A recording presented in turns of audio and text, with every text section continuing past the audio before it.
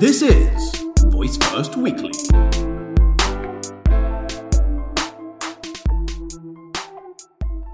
Hello, welcome to another episode of Voice First Weekly. I'm Mari, and today and the following episodes we will be talking about voice applications in different industries. This one is dedicated to media and news. Just like every other brand on the market, publishers are waking up to the reality that voice is quickly changing the way people interact with products and services.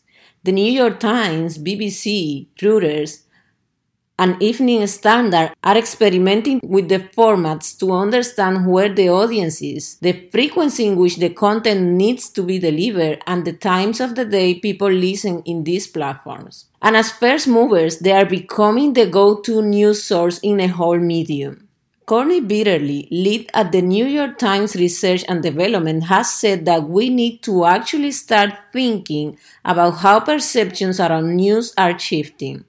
According to Bitterly, to understand how smart speakers are factoring into people's lives, the New York Times embarked on a month-long intensive research process with audiences in Seattle, Miami, and Detroit. While she said that the team experimenting with Google Home and Alexa, the New York Times have often found themselves being frustrated with the limitations of the platforms, users are generally more optimistic. The research and development section at the BBC also did some research into how users respond to interactions with Alexa skills. Some of their findings included that users like talking to machines and that they would like to be more personally implicated in the story. 63% of listeners enjoyed the novelty of the format. Also, 67% didn't like the story. You can find the rest of the results in this episode's note. The BBC will continue to experiment with different models and experiences and start creating content that is native to the voice environment to master the creative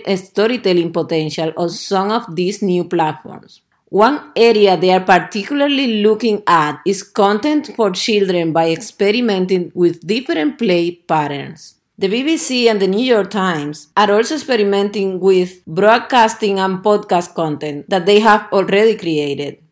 The New York Times has also put their short and daily podcast, The Daily, on Alexa devices and Google Home. The UK-based newspaper Financial Times began converting their text articles to audio after realizing that 62% of Britons are happy to use voice controls. From lengthy opinion pieces to what to watch this week, the publisher has been converting text to audio using Amazon Polly so their 900,000 subscribers can get informed with less effort. From a technical standpoint, it's relatively simple to build skills and actions, making it a fairly easy space in which to prototype and experiment. Not one news organization has a very advanced creative paradigm right now, as said by Bitterly, that is native to this platform, so it's still a pretty equal playing field. The creative which they come with in the near future will determine the fate of the news in voice and probably in every other medium for publishers. Thank you for listening,